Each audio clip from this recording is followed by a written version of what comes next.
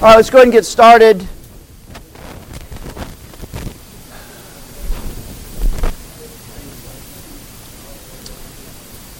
There's a copy of Psalm 39 going around. If you don't have one with you, a Bible with you or anything, or an app that you can use, there's a handout there for that. So let's pray. Our God in heaven, thank you so much for your kindness to us. You've sustained us. Your steadfast love fills the earth. As we see the bounty of that steadfast love in simple things like gorgeous flowers exploding open and sending forth their colors and attracting bees and butterflies, Lord. How beautiful is that? And we thank you for that. We thank you, Lord, for our time together. We thank you for this morning, being able to wake up this morning and have fresh water and clean water to come and to be together. Lord, we thank you for all of these things. We pray that you would guide us as we work through Psalm 39 and keep us in your care, and may we grow and may we flourish from this. In Jesus' name, amen. All right, so we're going to be at Psalm 39.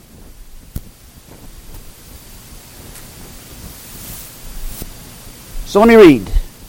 So make sure you watch for repeats, any connections to previous Psalms, any that you think of that maybe is a connection of Psalms after this, because these are usually lightly put together in groups, and then there's a kind of a thematic aspect here. So, to the choir master, to Jeduthun, a psalm of David.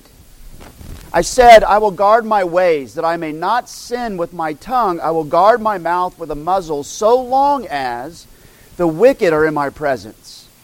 I was mute and silent. I held my peace to no avail, and my distress grew worse. My heart became hot within me as I mused. The fire burned. Then I spoke with my tongue. O Yahweh, make me know my end. And what is the measure of my days? Let me know how fleeting I am. Behold, you have made my days a few handbreadths, and my lifetime is as nothing before you. Surely all mankind stands as a mere breath. Selah. Surely a man goes about as a shadow. Surely for nothing they are in turmoil. Man heaps up wealth and does not know who will gather. And now, O Lord, for what do I wait? My hope is in you. Deliver me from all my transgressions. Do not make me the scorn of the fool. I am mute. I do not open my mouth, for it is you who have done it. Remove your stroke from me. I am spent by the hostility of your hand. When you discipline a man with rebukes for sin, you consume like a moth what is dear to him. Surely all mankind is a mere breath. Selah. Hear my prayer, O Yahweh, and give ear to my cry. Hold not your peace at my tears, for I am a sojourner with you, a guest, like all my fathers. Look away from me, that I may smile again before I depart and am no more. That was Psalm 39. What are some things maybe that stick out to you that you saw? Maybe there are repeats, repeated thoughts, repeated statements, things that attach it to previous Psalms.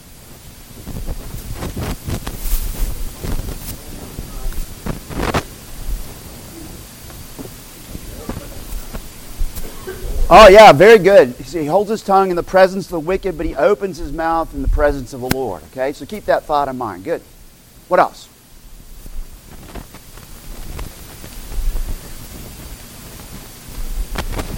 The brevity of life, yes. Okay, I'm going to say somewhere in the class that it's almost like David is praying Ecclesiastes. Right? What else? What else do you notice?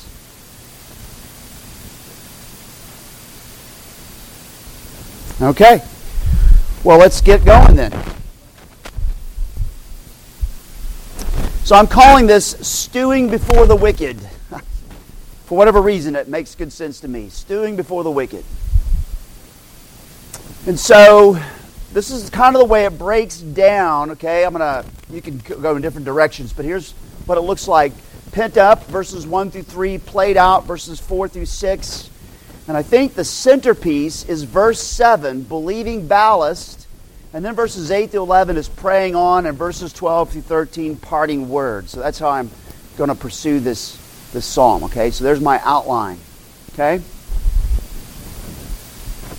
We need to start at the very, very beginning to the choir master, to Jeduthun, a psalm of David. Remember, as I've said repeatedly, that is part of Scripture. It's in the Hebrew Bible, it's actually part of the first verse. So even the Hebrew writers and copyists always thought that was Scripture. And so shame on 21st and 20th century scholars who think that maybe it's optional. It's not optional. It's part of Scripture. And so we're going to talk about this just briefly. So as you look at it, what are some things you notice in that inscription there? Nothing. It's early. I know it is. Come on.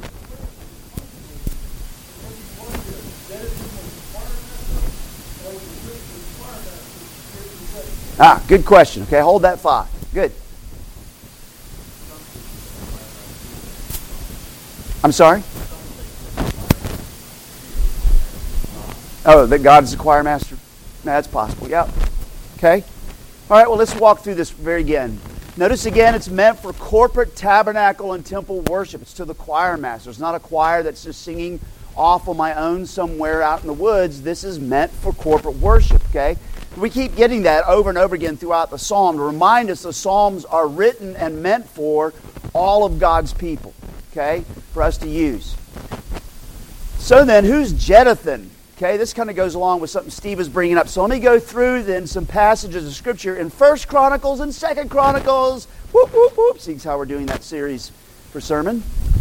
All right, so in 1 Chronicles 16, 41 through 42, then with them were Haman and Jeduthun, and the rest of those chosen and expressly named to give thanks to the Lord, for his steadfast love endures forever. Heman and Jeduthun had trumpets and cymbals for the music and instruments for sacred song.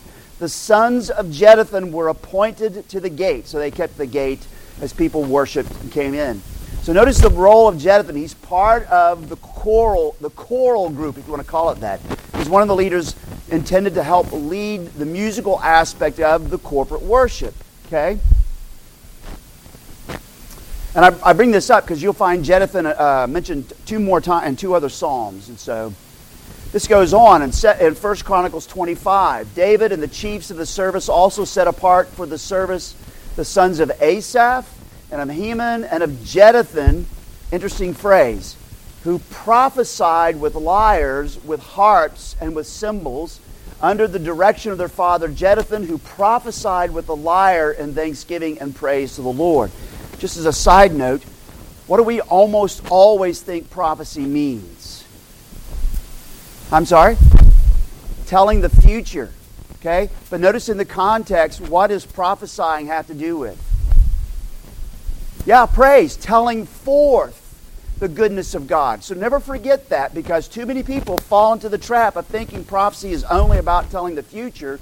Most often the prophets didn't just they told the future, some of them did, but they were foretelling or telling forth who God is and what he has done, is doing, and will do for his people. So very fitting that Jeduthun prophesied by musical instruments in the praise and the worship of God. Okay? So that means then, seeing how it is Pentecost, right? And Peter quotes Joel, who talks about the Spirit poured out so that we're all prophets. Every time you open your mouth to sing the praises of God, you are prophesying. Okay, that didn't create any reaction. Something's not right here. Every time you open your mouth to sing the praises of God, you are part of a prophetic band. You are prophesying.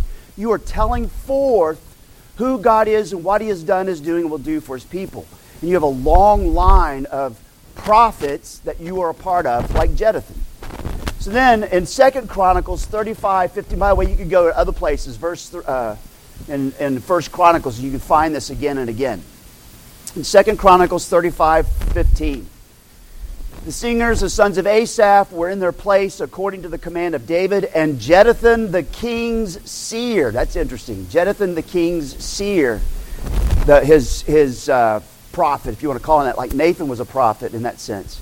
And the gatekeepers were at each gate. And so Jeduthun has a specific role, and so it's no surprise then that he's actually mentioned in the introduction of this psalm, in the inscription, that this is for him to lead. That's the point. He's to lead this because he is prophesying with lyres and cymbals and leading and singing. Okay? Does that make sense? Anybody have any questions about any of that?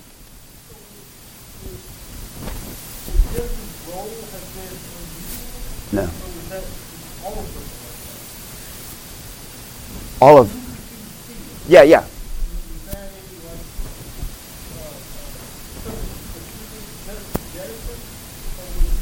Yeah, that last phrase, that specific phrase, the king's seer. Nathan would have also been called, for example, the king's prophet, in the sense that he was the one who was close to him. He wasn't just Joe Jew. Right. Special person. Yeah, he was. Yes.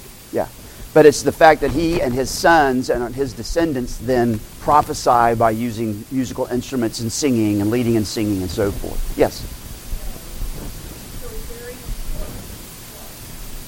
Yes. Yeah. Yep. Absolutely. Yeah. Taking that stuff serious. Yes. Great. All right.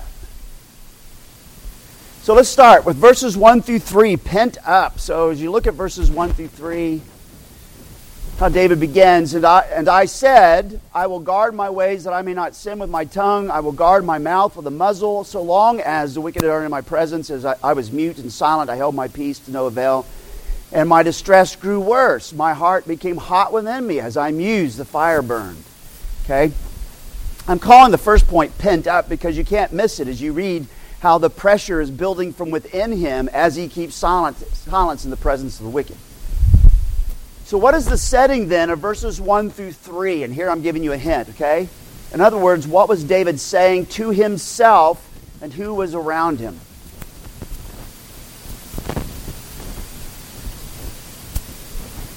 Yeah, the wicked are around him, okay? So what's he saying to himself? Don't talk in their presence, right? Very simple, okay? He's got something to say. We don't know what he's got to say yet. We'll hear it as we move through the psalm, but something is really getting into his craw, but he does not say it in front of the wicked. I think that's very interesting. He didn't hit the sin button or the post button. Very good. It is. Absolutely. So what is David keeping pent up?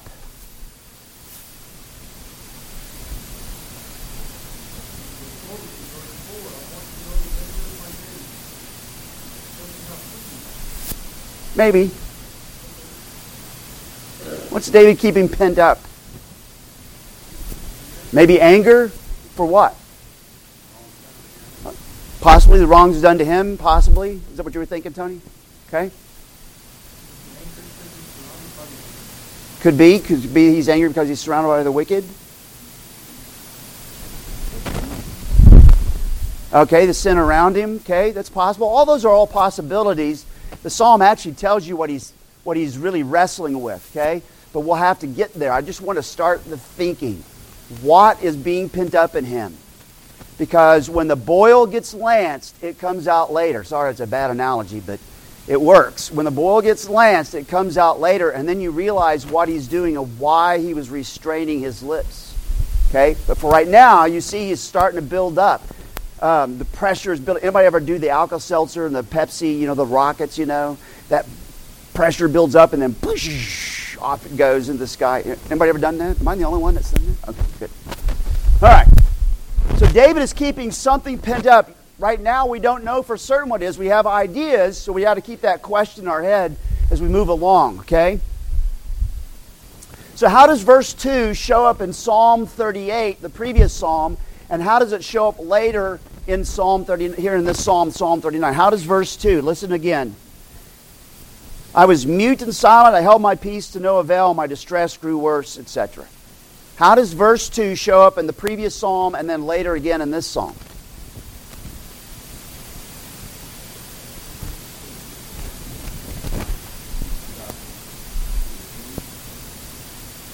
Oh, yeah. In Psalm 38, verse 13 and 14. I was like a deaf man. I did not hear. I was a mute man. Did not open my mouth. Right? Okay, there's Psalm 38, the connection there.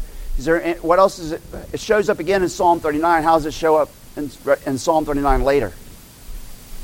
Yeah, verse 9. I am mute. I do not open my mouth, for it is you who have done it. Now we're starting to get an answer to our question as to what's being pent up. Okay?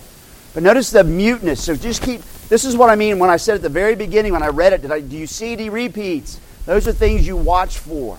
And you start to see these interconnections between this psalm and the previous psalms and so forth. And then it pulls things together. I actually think Psalm 38, 39, and 40 were intentionally put together because they're before something and after something. I think Psalm 40, when we get there, is the after something. Okay? But it's all related. 38, 39, and 40. All right.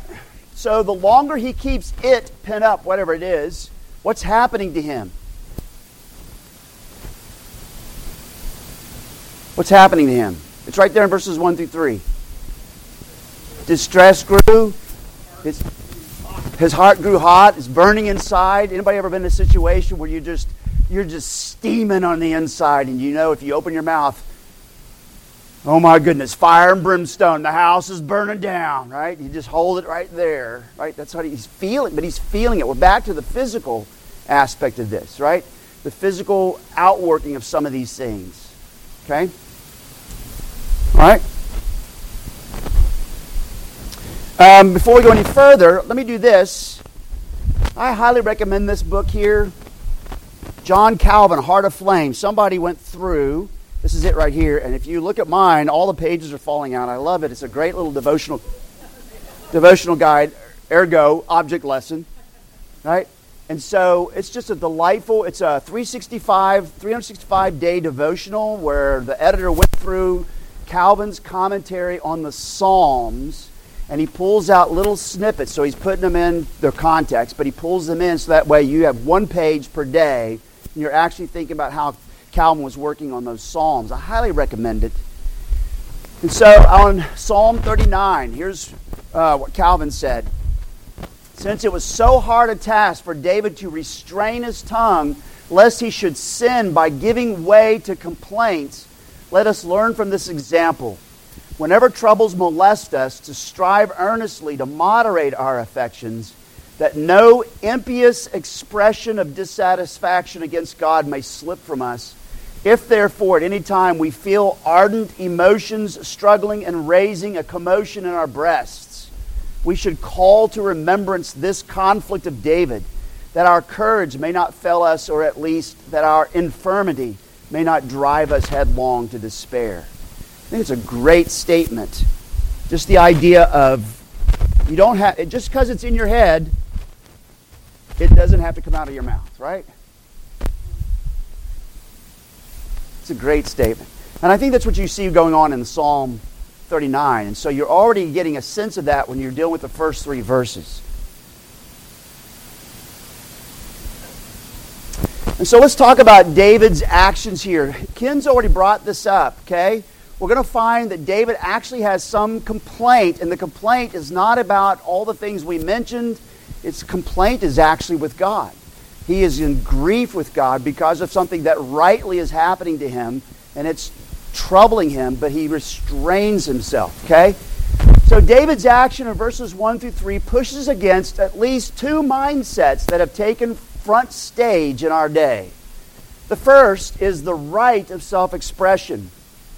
In the words of Jonathan Dodson, who's a minister at a non-PCA church down in Houston, I think, his book is called Our Good Crisis. He goes through, he's reflecting on the Beatitudes.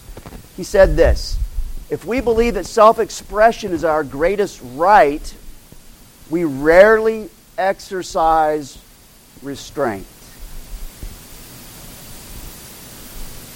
All you have to do is just get on social media for 5 minutes and you know what he's talking about, right? And so, Psalm 39, David is exercising restraint because he knows there's some things you just don't want to go out in public, especially in front of unbelievers, and just express, okay? So I really do think that Psalm 39, 1 through 3 is pushing against that one. The other one is the sovereign individual.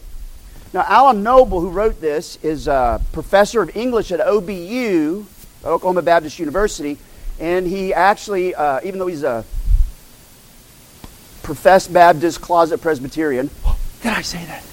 And goes to the Shawnee Presbyterian Church, he wrote this book called Disruptive Witness, and he says this: outside of a culture of virtue grounded in an external source, Science, technology, and the market have been driven to produce a society that prioritizes the sovereign individual. And we can unpack that, because if you don't know this, that's what we're up against right now in huge quantities. Okay? But notice that this psalm is actually pushes against that kind of stuff. Because if I'm a sovereign individual, that means I can do whatever I want to, and you better not get in my way. Right? Or I'm going to take you to court, or I'm going to shame you in public, or whatever happens, because I have a right to my sovereign self. Does any of this sound really contemporary? Yeah. Okay. So I think exactly that the psalm actually pushes against those two concepts that are taking front stage today. So how does David's faithful action, think about verses 1 through 3, how does David's faithful action push against these two mindsets? What is he doing? He holds his tongue. Right? But then, here comes the surprise. It's going to be the next verse. It's the end of verse 3 and the beginning of verse 4. And somebody's already pointed this out. Okay? So now notice he's going to be played out. But here it is. David's last statement of verse 3 was, "Then I spoke with my tongue." And it's at that moment at verse 3. You're expecting David to come out, and he's going to grandstand on social media, and he's going to be out on Legacy Meeting. He's going to rant and rave and pump his fists in the air and give those rotten yahoos a tongue lashing. That's what you expect when you come to the end of verse 3. What does he do instead? Where does he go? Verse 4. Huh? Yeah, to God. Yeah. The big picture for everybody, but he goes, when he speaks, I couldn't hold it any longer, so I finally spoke, and here's what I said. "Oh, Lord." Right? He goes to the Lord with this. Okay? That's pretty phenomenal, I think. All right? Yes? Yeah.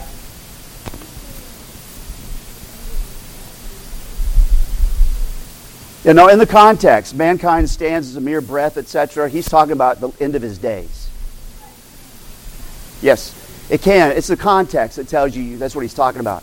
Which is interesting that he would bring that up while he's in this situation and he's surrounded by wicked folks. He says, "Let me know how long I have left to live. Give me a sense that my days are short." Yes.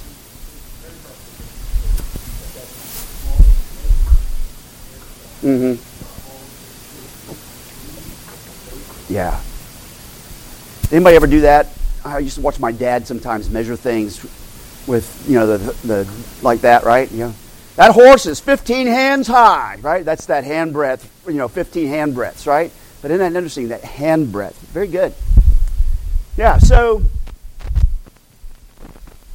right here, what catches you unprepared at this point as he starts to voice his complaint. Where does he go? We've already started talking about it. Where does he go?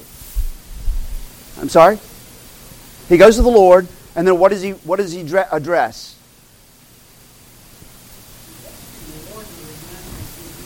Yeah. Right. I'm not God. My life is a handbreadth. You're the one who's eternal, right? So there's that aspect of it, right?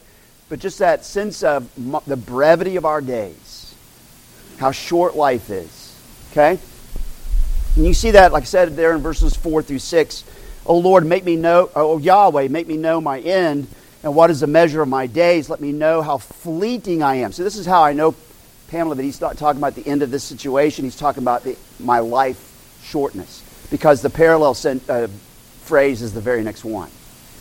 Fleeting, how fleeting I am. Okay? And then, "Behold, you have made my days a few handbreadths, and my lifetime is as nothing before you." That's what Micah's talking about. I'm temporary, you're not, right? "Surely all mankind stands as a mere breath, Selah. Surely a man goes about as a shadow. Surely for nothing they are in turmoil. Man heaps up wealth and does not know who will gather." Okay? So this whole section and much of this psalm sounds like he's almost praying Ecclesiastes. Does anybody's mind go to Ecclesiastes as you think about this psalm? Right? And that Ecclesiastes is going to be written after this psalm. So Solomon was truly his dad's son, I guess you'd say, right? But that sense of fleeting. Now, why would that be important? In the midst of, something is building up in you, you're surrounded by the wicked, you restrain your lips, and now you come to the Lord, and the first thing out of your mouth is, help me to know how short my life is. Why would that be significant?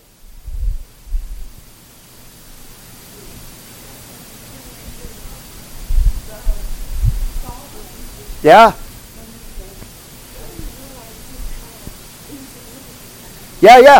Yeah, in face and against and opposition of the sovereign individual, let me know how insignificant I am in the time span of history. Right? Now, you may not know this, but every generation since I've been alive, every generation thinks it's the center of God's plan. Like it's the centerpiece of all of God's history. Okay? And this is why all these end times books, since at least the 60s, tell you the end is in our day, and all of it is, the emphasis is, because we're that important. And somebody, please, Lord, please, hopefully someday Christians will finally say, I'm going to quit listening to all these people because they've been wrong every stinking time.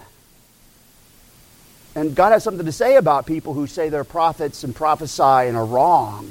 You know what I'm saying? I'm not saying anymore, just saying that, right? And so the point is, that's David's point. I'm not the center of the universe. You are. I'm not the center of history. You are. So all the conflict that I feel right now, I need to remember that. First thing up, I need to remember I'm temporary. So our oldest daughter, who hopefully will be here today, we had something going on. She actually married someone, and it was all kinds of things. Anyways, we were all uptight about it. My dad was dying with emphysema. And so we were just happened to be up here, and I was talking to my dad. And finally I said, Dad, what do you think about this? And he looks down at the little SAT device. Where's Lisa? Is Lisa here? He looks at the little oxygen SAT device on his finger. And through his gasping breath, he goes, in 100 years, nobody will even know anything about this. Oh, I didn't think about that, Dad. That's really helpful. It kind of puts things in perspective because our moment is the most important moment, don't you know? And then that thought, and he's dealing with death. He was actually dying, and he was dealing with death, and just, it was one of those kinds of recognitions, okay?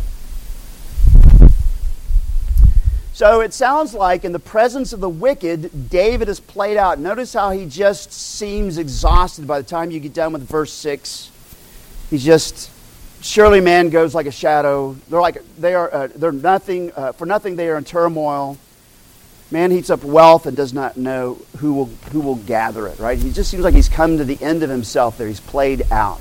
Okay. So anything else you want to say on those verses before we move on? Any questions?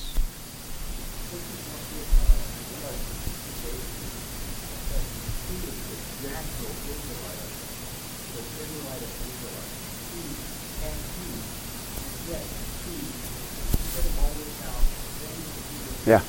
Mm-hmm.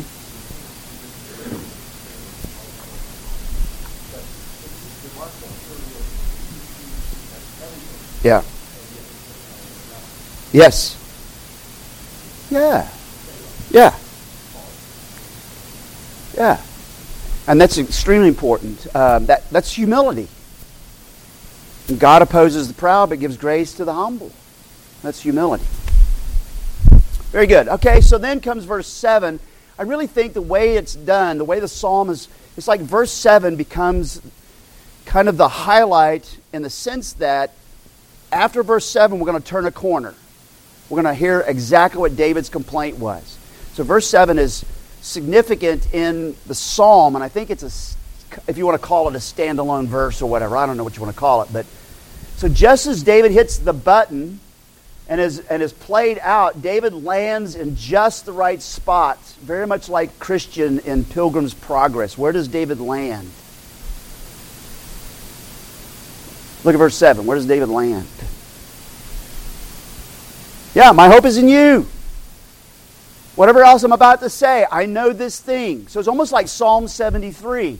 When the writer of the psalm, before he starts rehearsing how prosperous the wicked are, he begins and says, this I know, that you're good to Israel, to those who are upright in heart, and I can trust you, you're good. And then he goes through and starts for like 14 verses, starts rehearsing how the wicked prospered. He almost lost his faith, so to speak, and then he comes back around. So he starts just the same way. Before he gets into his complaint, he actually plants himself here.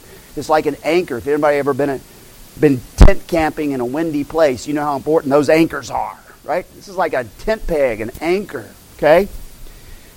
But he comes to that place where no matter what else he's living with, he knows this. It's very much like Pilgrim and Christian in Christian's Progress and Pilgrim's Progress. I'll get the name right here in a minute. Hold on. But Christian in Pilgrim's Progress, right? As he's carrying his load, he is just desperate. As he goes through the slough of despond or the slough of despond, however you pronounce that, he just comes to the end of himself, but he knows he needs Jesus. And then that magic moment, if you want to call it that, when he comes to the cross and the load rolls off his back, he knows, no matter what else, this is it, right? Very similar. Okay? So, sounds, what he says in verse 7 sounds close to chapter 38, Psalm 38, and verse 9 and verse 15. We're back in the midst of all of that. David stops and says, O Lord, all my longing is before you. My sighing is not hidden from you. And then it's 38:15. But for you, O Yahweh, do I wait. It is you, O Lord my God, who will answer. Very similar, coming back to this realization. And maybe that's something that we need to think about.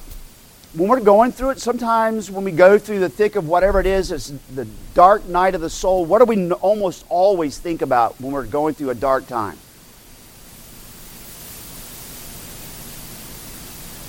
Nobody's ever been through a dark time? Come on. Huh? How to get out of it, right? Yeah. We think we're unique. This is only happening to me. Nobody else has ever experienced anything like it, you know? And then we're shocked when we find out somebody has. Yes?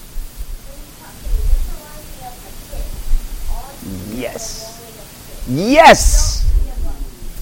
Ben and I had a conversation the other day, and we were talking about falling into a pit. And all you can see in the pit is just the dirt walls. In Oklahoma, they're all red, by the way.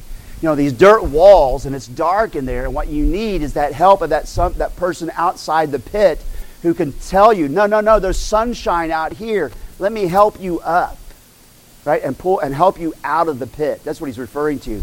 And that's exactly, very good.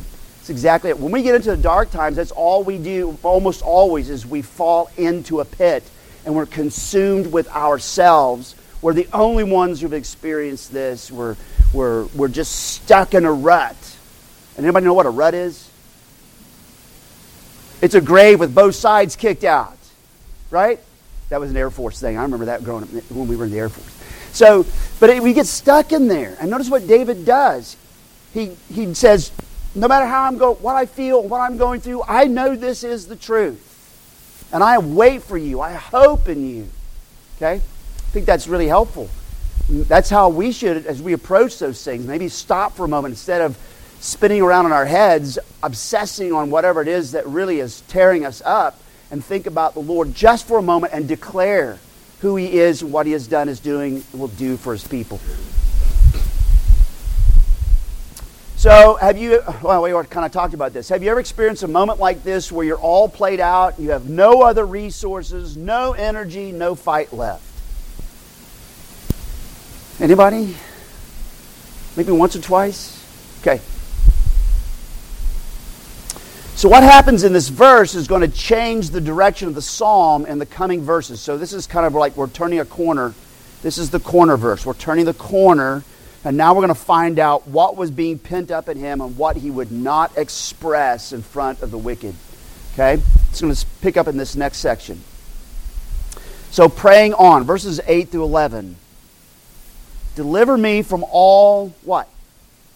My transgressions. Do not make me the scorn of the fool. I am mute. I do not open my mouth, for it is you who have done it. Remove your stroke from me. I am spent by the hostility of your hand. When you discipline a man with rebukes for sin, you consume like a moth what is dear to him. Surely all mankind is a mere breath. So there are like three layers of trouble going on in verses 8 to 11 for David. So what are the three layers? Let's talk about them briefly and how they fit together. What are the three layers of his trouble?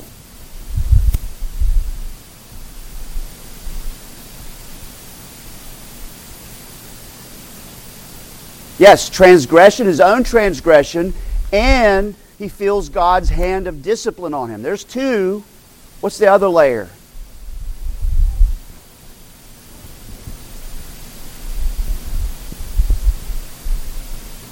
It is discipline, yes. But there's one more layer. All right, it's in verse 8. I'll give you a hint. It's in verse 8. It's like in the second half of verse 8. Can I tell you any more hints? Huh? Scorn of the fool. So notice that. We're back to what we dealt with in the previous psalm, in Psalm 38 and sometimes before that, where it's not just the fact that I've sinned and you're right to discipline me, but the fact that I don't want to be part of and I'm feeling the pressure from the scorn of the fool. Right? So there's three layers to what David is feeling right now, what he's talking about, his trouble that he's got, right? So some of it, he's owning up that he is the culprit. And he's owning up to the fact that God is right to discipline him. But he's also troubled by the scorn of the fool. Yes?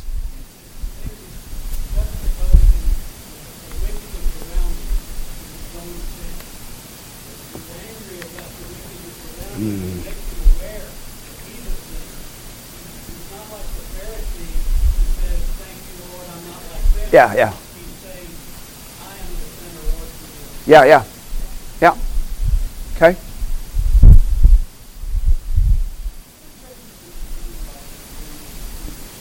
Scorn, just the taunting, the sneering. Well, they watch him fall. They watch him sin. Yeah. Yeah, the fool says in his heart there is no God.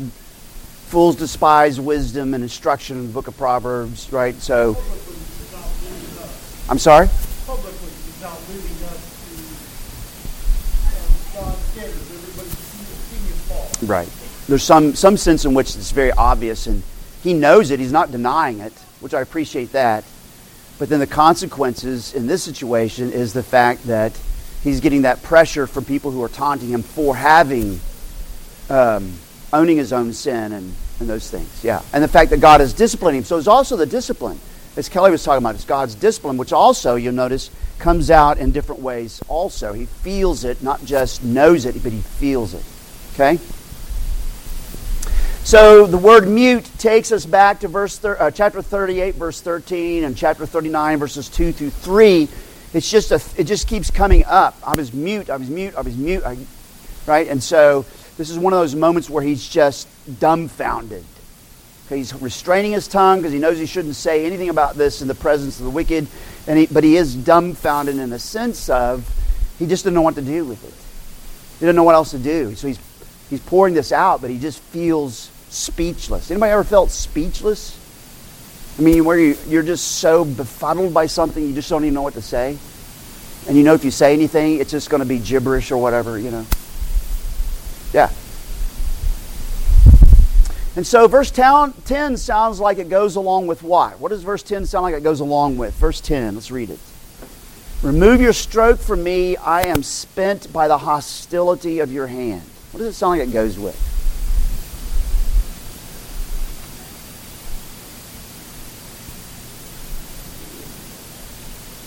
How about like the beginning of chapter 38? O Yahweh, rebuke me not in your anger, nor discipline me in your wrath, for your arrows have sunk into me, and your hand has come upon me. There is no soundness in my flesh because of your indignation, etc. Right? Just that connection again. And so sometimes God's rebukes are felt, physically even. Right? As he disciplines. And remember, does God discipline as a drunken tyrant who's just having a fit? When God disciplines his people, is he disciplined like a drunken tyrant who's just having an emotional fit? Like Zeus often did. And Jupiter. Right? No. How does he discipline his people? Yeah, as a father. Right? And think about when you were a kid, those of you who got disciplined. You remember that moment when mom or dad got mad at you and it was like you started bawling in tears and you're hurting inside and everything. But you know they loved you. It just hurt. You did something stupid, you got disciplined, and it hurts. Right? And fatherly discipline, parental discipline is a good thing. And so remember that as we're talking about this is fatherly discipline. He feels it. He's really feeling it. So why is verse 11 significant?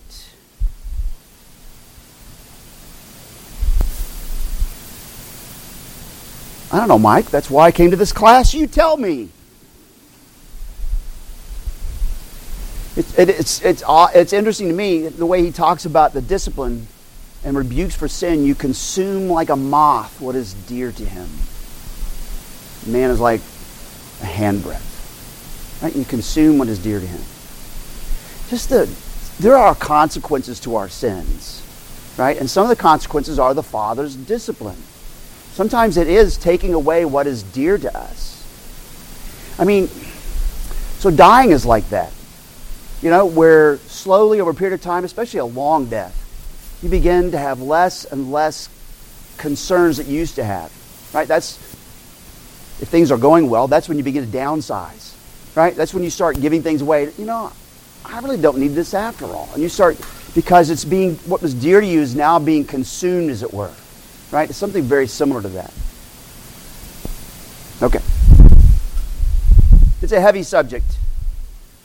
So I want you to think of, when you're thinking about God's discipline, think about 1 Corinthians 11:32. In the midst of communion, Paul is talking about how they have butchered communion in their actions. And then he talks about how, so that's why some of you have been sick and some of yours folks have died, because God's physical discipline. But then Paul says this gospel promise right in the middle of that. When we are judged by the Lord, we are disciplined so that we may not be condemned along with the world. Did everybody hear that? When we're judged by the Lord, we're being disciplined by a Father so that we're not condemned along with the world. The Father's discipline is good for us. Okay? All right, anybody on those verses? Anything else on those? We're back to the brevity of life again. No? Okay, let's move on then. Parting words, verses 12 and 13. Hear my prayer, O Yahweh, and give ear to my cry. Hold not your peace at my tears, for I am a sojourner with my fathers, a sojourner with you, a guest like all my fathers. Look away from me, that I may smile again before I depart and am no more. So David's parting words are a what? What are they? As you look at them, they're a prayer. Is that what you said too? Yes, they're a prayer. Okay? He ends by giving himself to the Lord, right? He's commending himself to the Lord. But he's also doing something else in there with that. Yes? Yeah. Yeah. Yeah. I wonder if this was not written at the end of his life, and this is after he did the counting of Israel's population, and he sinned against the Lord in doing that.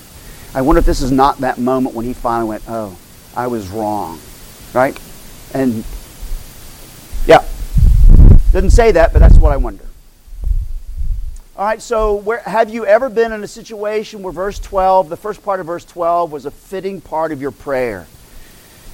When you said, hear my prayer, O Lord, or O Yahweh, and give ear to my cry. Have you ever been in a situation where that's a very fitting thing to say? Give ear to my cry. Yeah, Mandy's situation. Absolutely. Yep. Yep. Absolutely. Okay? So why is the rest of verse 12 a healthy recollection? Hold not your peace. Oh, for I am a sojourner with you, a guest like all my fathers. What is that a good reminder of that this psalm is all about?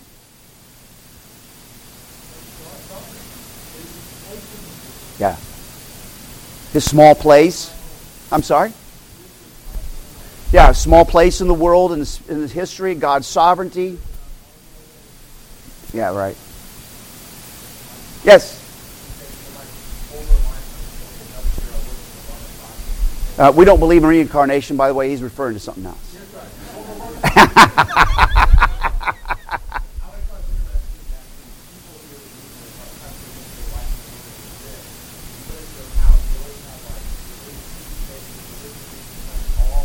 Yeah.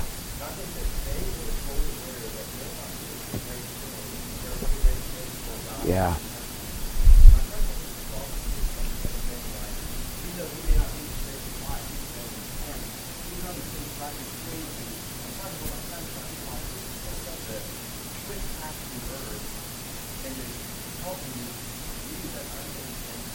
Yeah, yeah.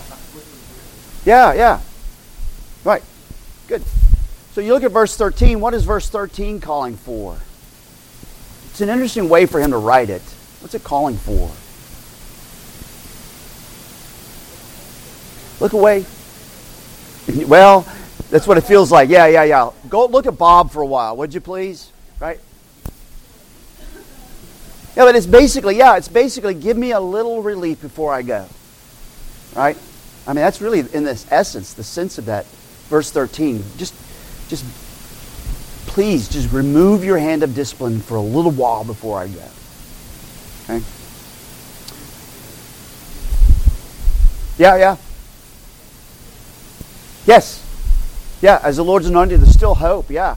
I mean, you can't miss. I mean, you read through that, and then we've done this enough. You go back to Gethsemane. You go back to the cross. You keep hearing some of these same things over and over again. As David is Messiah, David is the anointed one, Messiah. All of this kind of should rightly get you always looking in the end towards Jesus in that, right? So Psalm 39 by itself has no resolution. You notice how it ends. There's no resolution in the sense of a rescue, right? There's no end. It's like, I'm going to die, just turn away for a little bit so I can have a moment of reprieve. And that's where it ends. There's no sense of rescue. And yet, verses 12 through 13 move organically almost right into Psalm 43. So I'm going to read verse 12 and 13 and then read Psalm 40 verses 1 through 3. Listen how this goes.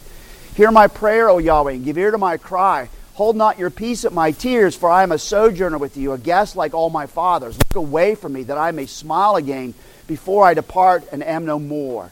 To the choir master of Psalm of David, I waited patiently for Yahweh. You inclined to me and heard my cry.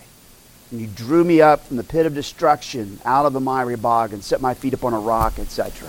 So Psalm 40, I think, is the intentional resolution that you're left hanging, that doesn't, you don't feel in Psalm 39. Right? This is why I think Psalm 38, 39, and 40 are intentionally packaged together, because they tell a story, and then you end with this resolution in Psalm 40, which we'll look at more next week. And so then, in what ways does our Lord's time, we were just talking about this, does our Lord's time in the Garden of Gethsemane mirror or echo Psalm 39?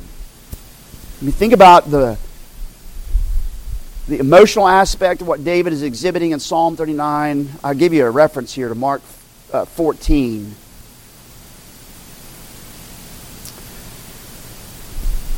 And they went to a place called Gethsemane, and his disciples, and he said to his disciples, sit here while I pray. And he took with him Peter and James and John and began to be greatly distressed and troubled. And he said to them, my soul is very sorrowful, even to death. Remain here and watch. And going a little further, he fell on the ground. He didn't kneel down. He didn't kneel down. I hope you're hearing that. He didn't just kneel down. He fell to the ground. His legs were kicked out from underneath him, under the weight of the grief that he had. Right? And as you're thinking about Psalm 39, you go, oh, there's so much of this fits in with our Lord Jesus. Right? And he fell on the ground and he prayed. And he said, if possible, let this cup pass from me, etc. So much of this weaves into our Lord's own actions.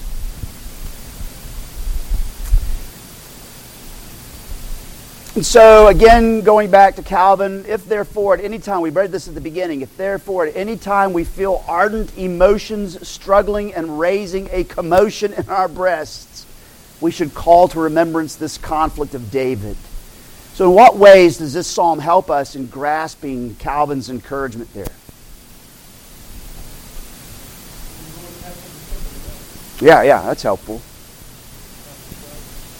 It's odd how really comforting that is in the midst of the grief.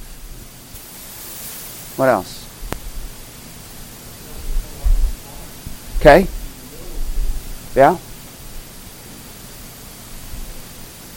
It is temporary. There is an expiration date, one way or the other.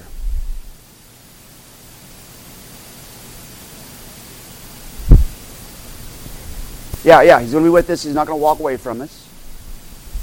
Okay? The fact that David has is really going through the difficulties, but he restrains himself so he doesn't just shout it out in front of the wicked. Because, why? Because he wants to testify to God's goodness. He doesn't want to run around spreading things that will, the wicked can latch onto and use against God's people and so forth, right? So that's self-restraint and so on.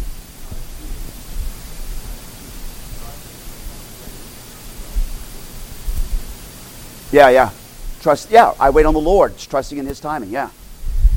So no matter what load you're carrying right now, how does Psalm 39 prepare you for worship? I had to go there.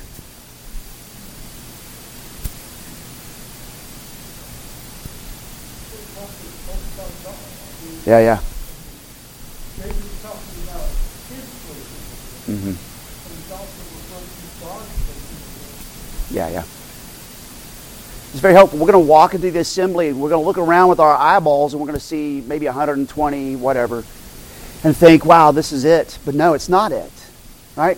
There's a huge body of believers on earth right now, all worshiping at the same time. And then, as the writer of Hebrews tells us, we're entering into the heavenly assembly with the spirits of the saints made perfect. Right? So the worship is huge. We're just a little speck in it. Yes. Yep. Right. Yes. Absolutely. Yep. Even in the suffering.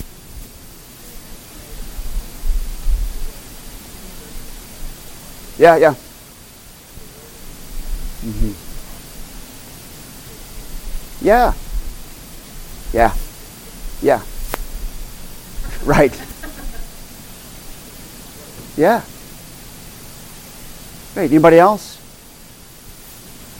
So I want to pray here in just a minute and close this to get us ready for worship. But I want you to know I have a new book out. Whoop, whoop, whoop, whoop. And there are free copies at the front. And it says free. It means free. All right? So grab you a copy. If you already got a copy, grab one for your in-laws or outlaws or whatever, right? Grab them one too. But there's copies. They're there for you to take with you. And I hope you'll read those. Let's pray. Lord God in heaven, we thank you for David's testimony. Forgive us for the times when we've not restrained our lips, but we have blabbed and exploded with our emotions and words in ways that do not honor you. And we pray that you would grow us in that self-restraint. It's not the sovereign self, it's the sovereign Lord. And so, Lord, we pray that you would help us that when we go through those seasons like David is describing there, that we would always remember who you are and what you have done or doing and will do for your people. That we would always know, Lord, for what do I wait? My hope is in you. And now as we get ready to gather into the great assembly, we pray that you would fill us with your Holy Spirit as we sing and talk about Pentecost a little bit today, that we would be refreshed, our hearts would be refreshed, and we would lift them up in praise and thanksgiving to you. In Jesus' name, amen.